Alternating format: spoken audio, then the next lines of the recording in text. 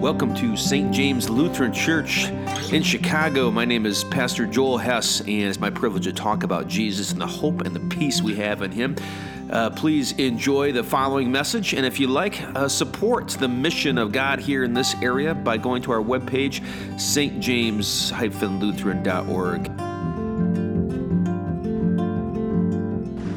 In the name of Jesus, amen. A spiritual experience. Has everybody told you that? They had a spiritual experience, an experience with God, a God moment. Maybe it was when they were a teenager and they were saved. Or maybe it was a hike, in Utah, and you ran out of your water and you were dying and you saw a vision. I don't know, maybe that happened to you, but spiritual experiences, right? Maybe you were in college and doing something you're not supposed to be doing at a spiritual experience. Who knows? We want these, though, right? We mark those down. As a Christian, I think that's a big deal, to have a God experience. Maybe you know someone that has one. Maybe you've had one. The wonderful cathedral, the Notre Dame, right? The Our Lady in Paris. If you did not know, the roof burned down, by the way. So if you have not read the news. Just the roof, by the way. Just the roof. Anyhow, that whole building was made to be a spiritual experience. Fantastic artists, right? To just paint the most gorgeous paintings you could paint of Jesus, of creation, of the cross, the cross itself, which is still remaining, by the way. Supposed to be a sign, right? The sign is that gold burns a lot, not as quickly as wood does. Anyhow, that's what the Notre Dame is all about, and it truly was. Has anybody been there to the Notre Dame? Yeah, right? Gorgeous. And you don't need to go there. I mean, you can go, there's all kinds of beautiful churches in Europe. And quite frankly, is this not a beautiful church?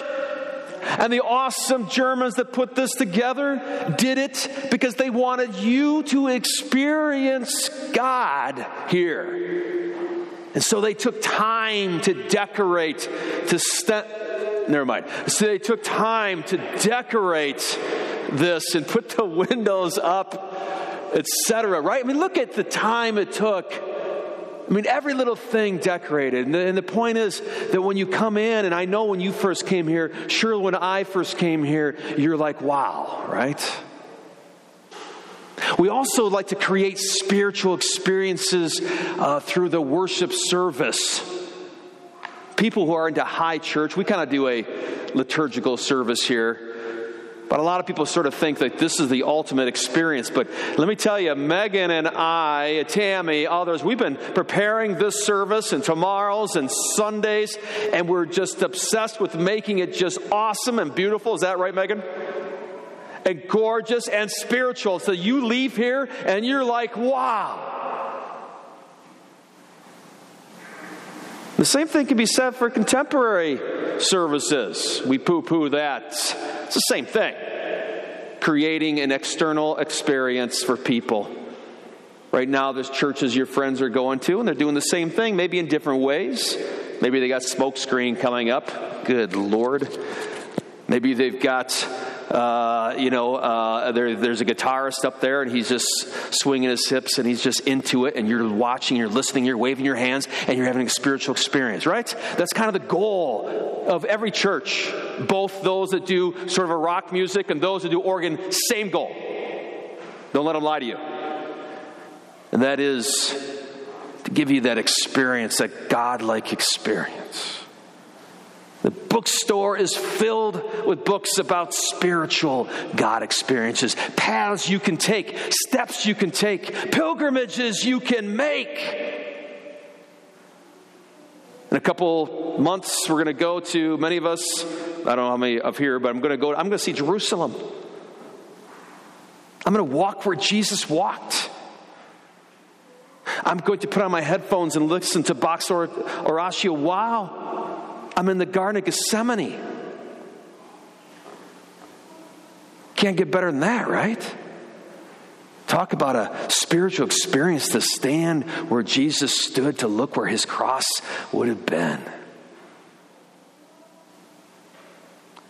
But today I want to tell you about something far more amazing than any of those things we just mentioned or anything you can possibly think of. If you're looking for a spiritual experience, if you're looking to experience and touch God, well, I got something for you.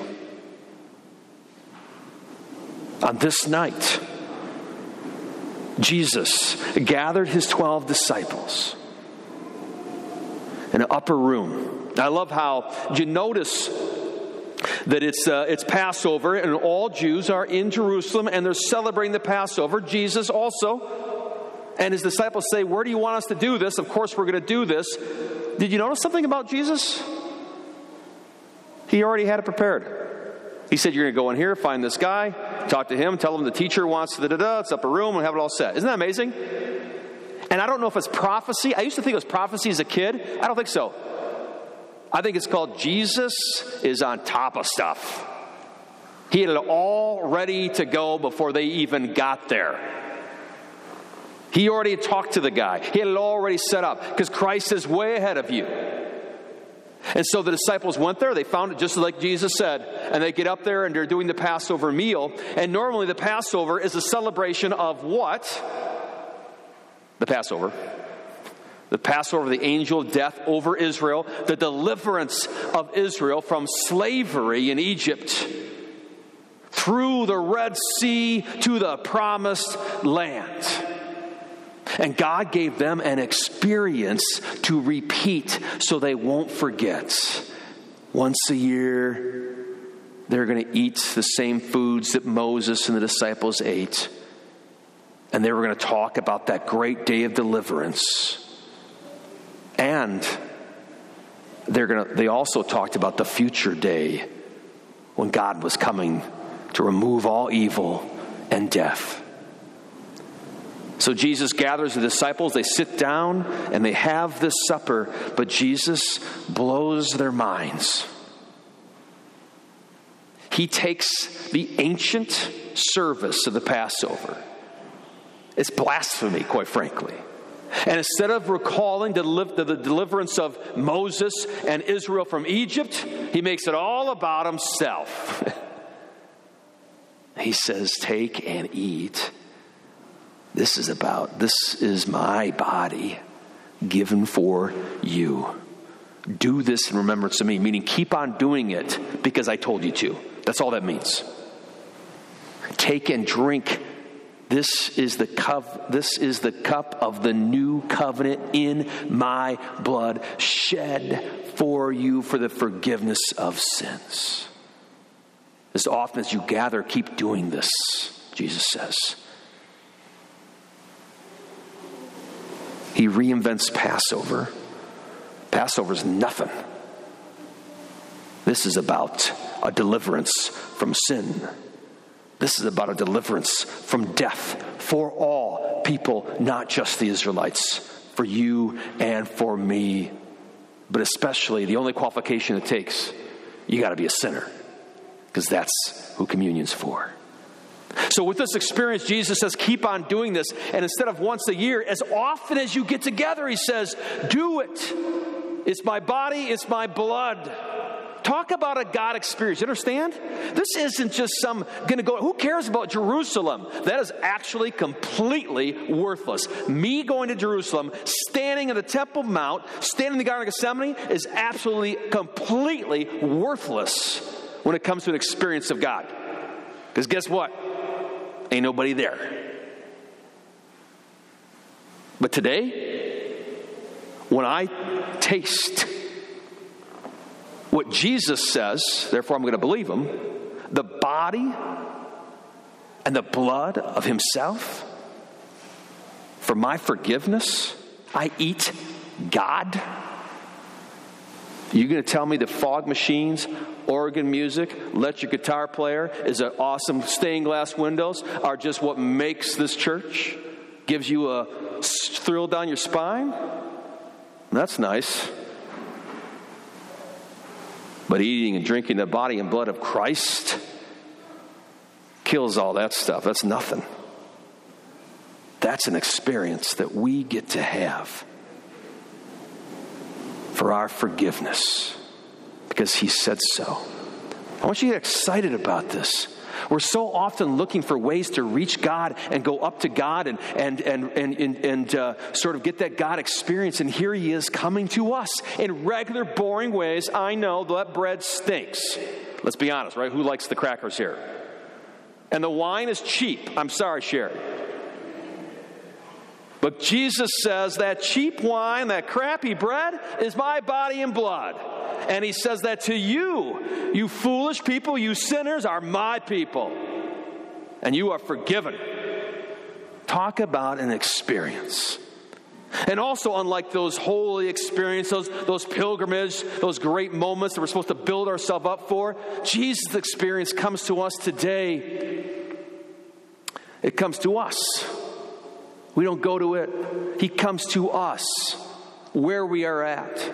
And what qualifies you to eat and drink the body and blood of Christ, to have a mountaintop experience today? You know what qualifies you? You stink.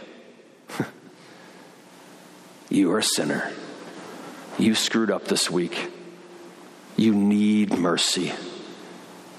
That's what qualifies you to come up here and eat and drink the body and blood of Christ. Why? Because you need it. And he is ready, willing, giving, and wants you to have it. And just like those disciples who he prepared the Passover for beforehand, Christ has prepared it for you. You think I'm doing this because I love you? Jesus sends his church to make sure these things happen so you can eat and drink the body and blood of Christ today and experience and taste God. If you wonder whether or not you're forgiven today, you're going to eat and drink the body and blood of Christ. You think you're forgiven now? If you wonder whether or not God loves you, you're going to eat and drink the body and blood of Christ. You think he loves you now? If you wonder if there's life over death, if you think that Jesus rose from the dead, will I too? You're going to eat and drink the body and blood of the risen Christ. You think you're going to rise again now? Come up and enjoy a heavenly, godly, divine experience here in this little place called St. James. In Jesus' name, amen.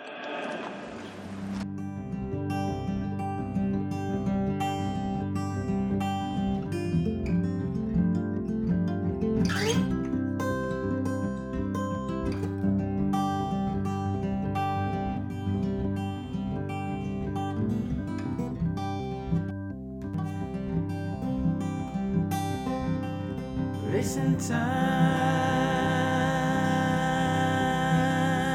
as I am, as the people walk right and the Nazi genocide starts to end.